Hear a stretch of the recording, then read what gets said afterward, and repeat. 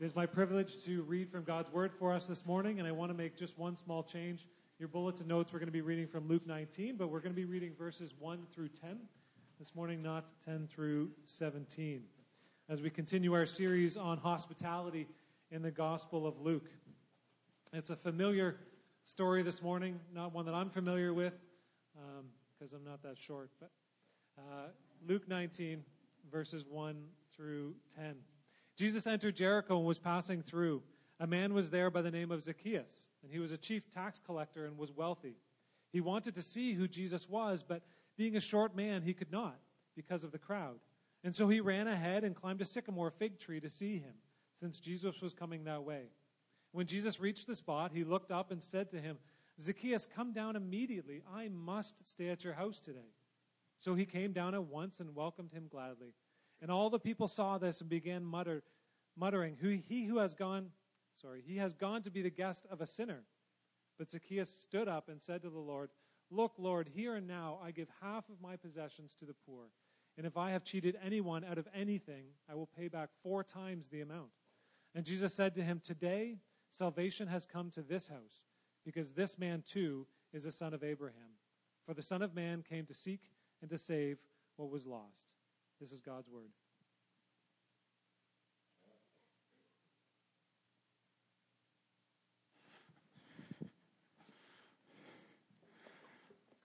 Good morning. I'd like to add my Mother's Day greetings as well this morning to all the various kinds of moms out in the room here today. We've got moms and stepmoms and grandmas and great grandmas and foster moms and adoptive moms and ladies who have not yet born children themselves and yet who very much are pouring themselves into the next generation. We honor you today. We're thankful to God for you. And we want to celebrate Mother's Day by diving deep into the gospel of the Lord Jesus. That's what moms need most. That's what dads need most. And so we are going to talk about this passage of Scripture. It's a well-known story. We've got the Sunday school song about the wee little man who climbed up into a sycamore tree and invited Jesus over for tea.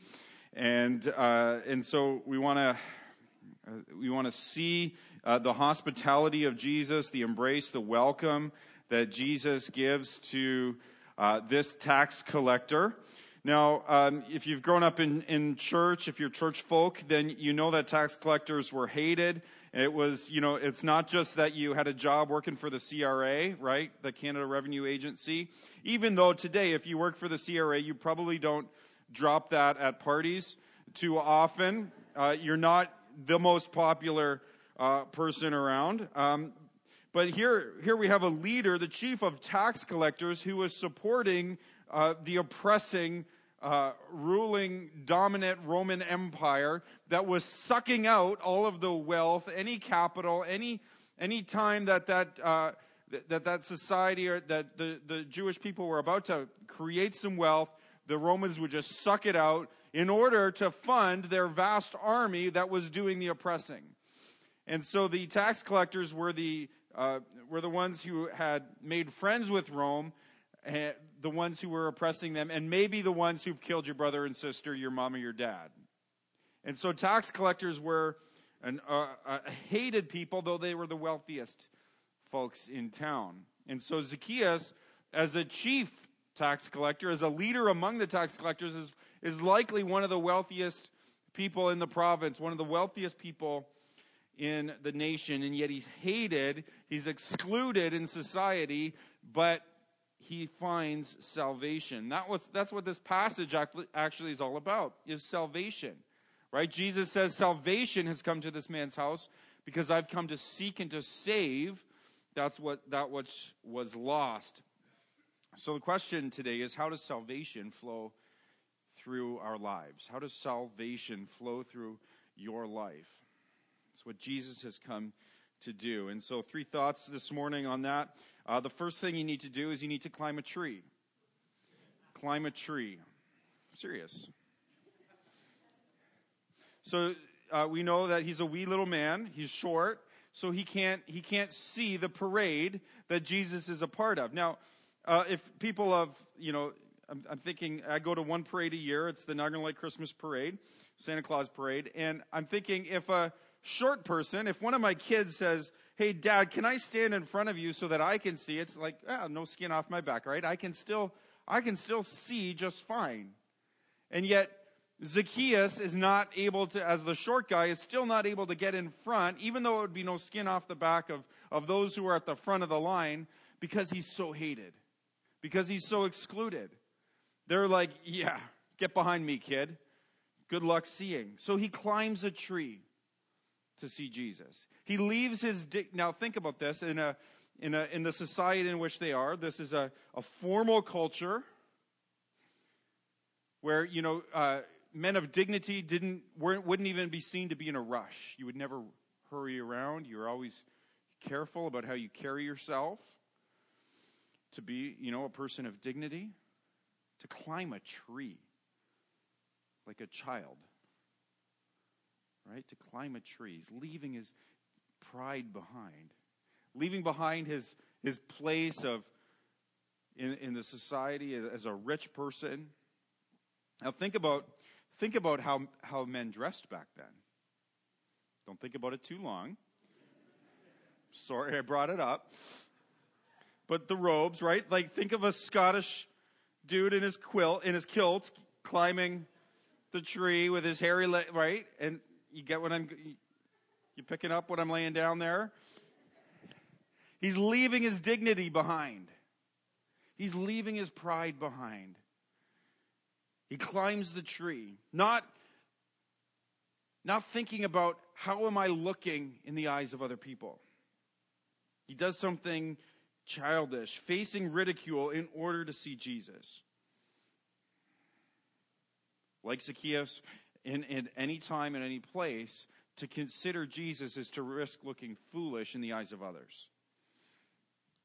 To consider Jesus is to risk looking foolish in the eyes of other people. In our culture, when you grow up, you can't believe in the supernatural anymore, right? Miracles can't happen. You can't be an enlightened, respected adult in our culture if you believe in the supernatural. To think that God the Son broke into history, died on a cross, and rose again, and is going to return, is to face certainly intellectual ridicule. Jesus took a child once, right? We know this story. He says, "Unless you become like a little child, you cannot enter the kingdom of heaven." Unless you humble yourself like a little child. Childlike wonder. And I've mentioned before, I've read, this winter I've read an in-depth biography of C.S. Lewis, the author of the Chronicles of Narnia. And he makes a comment that, when he was a child and a teenager even, he loved to read fairy tales and the great myths of the past. And yet as you grow and as you come into academia, that's looked down on, that you would consider fairy tales or other worlds where people can fly and where enchanted kinds of things happen. When he makes a comment, he's like, "Now that I'm in my 50s, I read them publicly. I used to try to hide it, but when I became a man, I left childish things behind, including the fear of looking childish." You see, what's more childish than actually being afraid of looking immature or being afraid of seeming small? And as you may have heard, Lewis says, the story of Jesus is the true myth. It's the story that's underneath all the other stories. These fairy tales, these myths of enchanted wonder and of other worlds. He says, actually, underneath that is the true myth. That's Jesus. It's a myth, but it's true. That it actually happened. To consider Jesus today is to risk looking silly. So you need to climb a tree. Secondly, you need to ignore the crowd. You need to get up and over the crowd. You see, the one thing that keeps us from embracing Jesus is pride. But the other thing that keeps us from embracing Jesus in our culture is moralistic, self-righteous, religious folk. Church folk, if you will. Right? Many of us have struggled with that and sometimes still do. And maybe you have folks in your lives, friends in your lives who in some ways would say, I almost wish it were true, but man, Christians are hypocrites. They're self-righteous, they're judgmental, they're moralistic, they're no fun, they rarely crack a smile. They say one thing and yet they do another. These televangelists who are asking for money and flying on private jets, these guys denouncing the sexual ethics of the day, and we find out later they're having affairs. Christians are hypocrites. I want nothing to do with it. I want nothing to do with people who use the word sinner in an oppressive, abrasive, abusive way, who look down on others who don't share the beliefs that they do. They look down on those who don't have their act together like they do. The reasoning, it goes something like this, I think. If Christianity were true, it wouldn't produce these kinds of people. But since Christianity produces this kind of people, Christianity can't be true.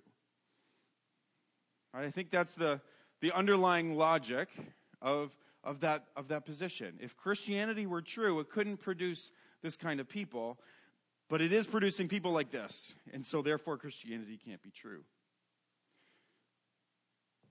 And let's just face the facts. If we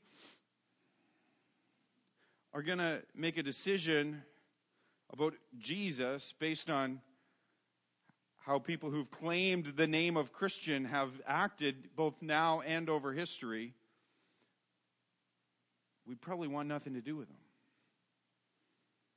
And to make it hit a little more close to home, if people were to examine the claims of Christ on my life, they're going to find inconsistencies. They're going to find ugliness in me. They're going to find reasons not to believe in Jesus if they just look at me. And so we need to do as Zacchaeus did. He found a way to look at Jesus apart from the crowd. Apart from the religious folk who wanted to exclude him. Apart from the religious folk who were self-righteous and judgmental and moralistic. Zacchaeus got above the crowd and looked directly at Jesus. He got a direct sight line. He didn't try to see Jesus through the crowd. He got a direct sight line. Which is, by the way, one of the very first core value of Cornerstone Community Church is our message is Jesus. But what we want to put in front of people is that Jesus is awesome, not that we're awesome. That Jesus is awesome. Consider him. Yeah, we're messed up. We're needy. We still don't have it all together. But Jesus, he does. Our message is Jesus. And so we want to get past hypocrisy. We want to get past inconsistency of so many people in the church, now and in history, and see Jesus for who he really is. And to do that, we go to the text. To do that, we go to the text. We go to the eyewitness accounts of how Jesus lived, of what he taught, of how he loved, of what infuriated him. And if you do, you'll find almost on every page of the scripture that's describing the way that Jesus lived and taught is that he was so gentle and open to those who were looked down upon. To the prostitutes and sinners, to the tax collectors, to the poor, he just welcomed. And he was gentle. He said to the religious leaders, he's like, the pimps and prostitutes are going into the kingdom before you. The only time Jesus is yelling and denouncing and hard line is at the Bible teachers, at the religious folk, at the church folk. In the Sermon on the Mount, he's continually saying, you heard it said, your Bible teachers have said do this and this and this, but I'm teaching you this. I say to you this. Woe to you, Chorazin and Bethsaida. It'll be better on judgment day for Sodom and Gomorrah than for you. Woe to you, little towns with nice white picket fences with people who've got it all together. It's going to be better on the judgment day for the red light districts, which ought to arrest Those of us living in nice little Niagara in the 21st century. It's a hard word from Jesus. Woe to you, religious towns, Bethsaida, Chorazin. Sodom and Gomorrah have it better than you. We know what Sodom and Gomorrah were all about. So Jesus says, I've come to seek and to save lost people. Those who know they're lost. Outsiders are going to be quicker to say, I'm lost. You see, to consider Jesus, all you need is need. To come to Jesus, all you need is a need. All you need is nothing. All you need is nothing. But rich church folk find it really hard to empty our hands and to say, I've got nothing to offer. We keep saying, look, Lord, look what I've done for you. Look how good I'm following you. Look how much I'm giving. He came to seek and to save the lost. Do want to point out the irony of looking down on people who look down on other people, of being self-righteous about self-righteous people, about being upset with people who are inconsistent, as if any of us always live up to what we say we believe. It's fairly inconsistent to be mad at people who are inconsistent, right? It's rather self-righteous to be self-righteous about self-righteous people. We need to get up. We need to get in the tree. We need to leave our dignity and pride behind, and we need to ignore the crowd and look directly at Christ. Look directly at Jesus, who he is. And when we do, we find that he wants to come over. He wants to come over to our house. And so third thought this morning is that we need to bring him home. For the salvation of Jesus to flow into our lives, we need to bring him home. He says to Zacchaeus, I'm coming over for a meal. And I'm staying over. I'm going to stay a while, actually. It's important to note that Zacchaeus didn't invite Jesus into his heart. Zacchaeus didn't invite Jesus into his home even. Jesus invited himself over. And we see the change that happened in Zacchaeus' life, but I want us to understand the order of the gospel. We need to understand the order of the gospel. It's not that Zacchaeus said, hey, I'm going to stop cheating people, and I'm going to start being generous. And then Jesus says, hey, I think I'll come over to your house. You've made some positive life changes. No. Jesus says, I'm going to come over. And then Zacchaeus says, oh, okay, I guess I'll stop cheating people. You see, the scriptures teach it's the kindness of God that leads to our repentance. It's the kindness of God that leads to our repentance. It's not our repentance. It's not our change in behavior. It's not our change in lifestyle, our change of mind that leads God to be kind. If you reverse that order, you lose the good news. You lose good news. It's God's kindness that leads us to repentance. It's not our repentance that leads God to be kind. It's not, because I change, now you love me. His love is not based on your change. Your change is based on his love. His love, his acceptance, his friendship, which is what, in saying, hey, I want to have a meal with you. I want to have the evening meal. I want to have a long, lingering conversation, means is I want to have friendship with you. I want to be your friend, Zacchaeus. I want to enter into a close friendship and relationship with you. That's what changes Zacchaeus. That's what changes him. And don't you love where he says, look, Lord, look what I'm doing. Isn't this great? It's like, look, Dad, look what I can do. He's being creative. Jesus says, truly, salvation has come to this house. Again, salvation didn't come to the house of Zacchaeus because Zacchaeus started being generous with his money. Salvation came to his house because Jesus came to his house. And Jesus is our salvation. Salvation came because Jesus came. So we need to bring him home. But we do need to understand that order, that Jesus is the initiator, and it's his love that leads us to change. But the second part of this we need to grapple with is that when we do understand the gospel, it will change our lives. That if you think that you've had an experience of the grace of God and relationship with Jesus, but it really has no effect on the way in which you live, all you're doing is proving that you've never really grappled with, you've never really received Jesus. When he really does come into your life, real, tangible changes take place. Real changes take place. Unavoidably. He's going to rearrange the furniture. If he's moving in, he's rearranging things. You know, the crowd is aghast that Jesus is offering friendship and intimacy, relationship. But he says, no, I'm coming in. I'm going to enter into the very daily rhythms of your life, Zacchaeus. I'm coming over. I'm staying over.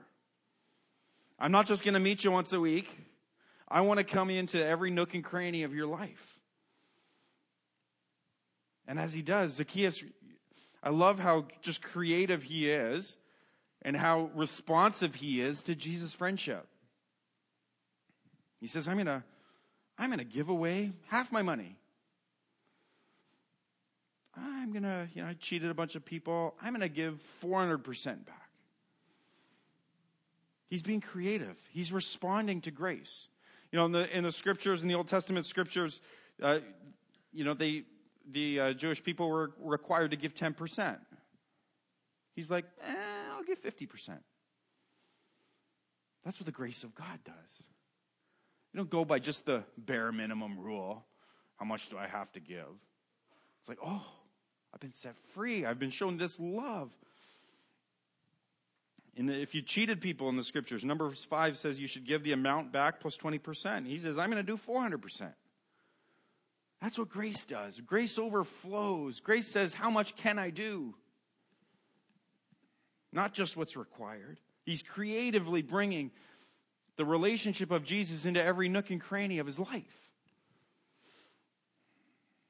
You know, for rich folk, which is most of us, giving away 10% really isn't a sacrifice. We're really not limiting our lives in all that much. We give away 10%, we can still do all the trips we want, we can still probably buy the clothes we want, buy the name brands, or for most of us, 10% is really no skin off our back.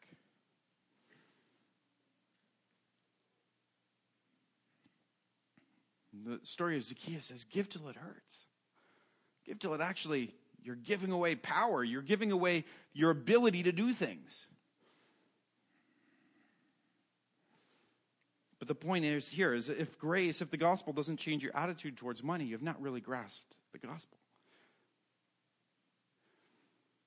If you're still thinking, 10% really? I have to give 10%? It's just an indicative that, your desires haven't changed. He hasn't touched every nook and cranny yet. So has he touched every nook and cranny of your life? Is he touching every nook? Of course not. No, he hasn't touched every nook and cranny of any of our hearts. Right? Don't be ridiculous. Of course he hasn't touched everything yet. He's not done with you yet. He's not done with me yet. His grace is going to explore new hallways in our hearts. And we're going to have the opportunity to respond creatively to the grace of God. That he would become friends with someone like me. like someone like me. You see, that's what changed Zacchaeus, is this amazement. Oh, me? You're coming over to my house? Of all the people's houses you could have gone over to, you're coming to my house? Do you have that amazement that Jesus would want to be your friend? Does it thrill you? Does it shock you even? Someone as half-hearted as me? Someone as two-hearted as me? Someone as duplicitous as me? Someone who's selfish as me? Someone as greedy as me? Someone as proud as me? You would want to be my friend? Until that drops, until that penny drops in your heart, the grace of God won't change you. It starts with that amazement. Wow, even me. And for church folk, many of us are church folk. Like, we've gone to church a long time and often. That's hard for us to grasp. It's hard to come with empty hands, isn't it? Truly. And say, like, I'm on the same plane as Zacchaeus. This Benedict Arnold, this traitor, this slimy thief of a man. I'm on the same level as him. I'm on the same level as those ladies working Queenston Street. I have as much to offer to God as the pimps and prostitutes of our day. Until we have that amazement, the gospel we won't bring them home. It won't change us. Oh. But when we see that Jesus wants to be my friend, that brings new joy. That brings new amazement, new love. That rearranges the furniture of my heart. And it makes changes. Not because I have to, because I get to. Because I get to walk in this creative friendship with the Lord Jesus. And so would you pray with me? So, Father in heaven, we're thankful for this amazing story of your grace that invites even people like us, even broken people who are ashamed of our past, or self-righteous, moralistic people who tend to boast in our past, that you welcome all of us, and that you want to come in and you want to come over. You want to have dinner with us. You want to be friends with us so that we can know a love that surpasses anything that this world has to offer.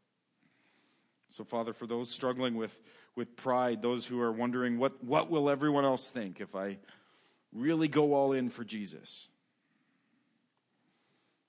For those of us struggling with church folk and the hypocrisy of Christians, open our eyes to see Jesus this morning. And open our eyes to see ourselves, to see that we're actually hypocrites ourselves. That we're self-righteous ourselves. So that, Lord, all of us, every single person in this room, Lord, would come to you today and receive your friendship. Receive grace at your hand. So change us. Change our attitudes towards our money like Zacchaeus. We pray, Lord, for a pouring out of incredible generosity towards the poor. And Lord, I pray for a creativity in our friendship with you. That our hearts would respond not with, well, what does the law say? What do we have to do? What are the rules? But that we would creatively respond and say, oh, if Jesus, you've loved me like this, then what? Then what? So speak to us, Father, by your Holy Spirit. Lead us in your ways. Lead us in a creative friendship with you. I ask in the name of Jesus. Amen.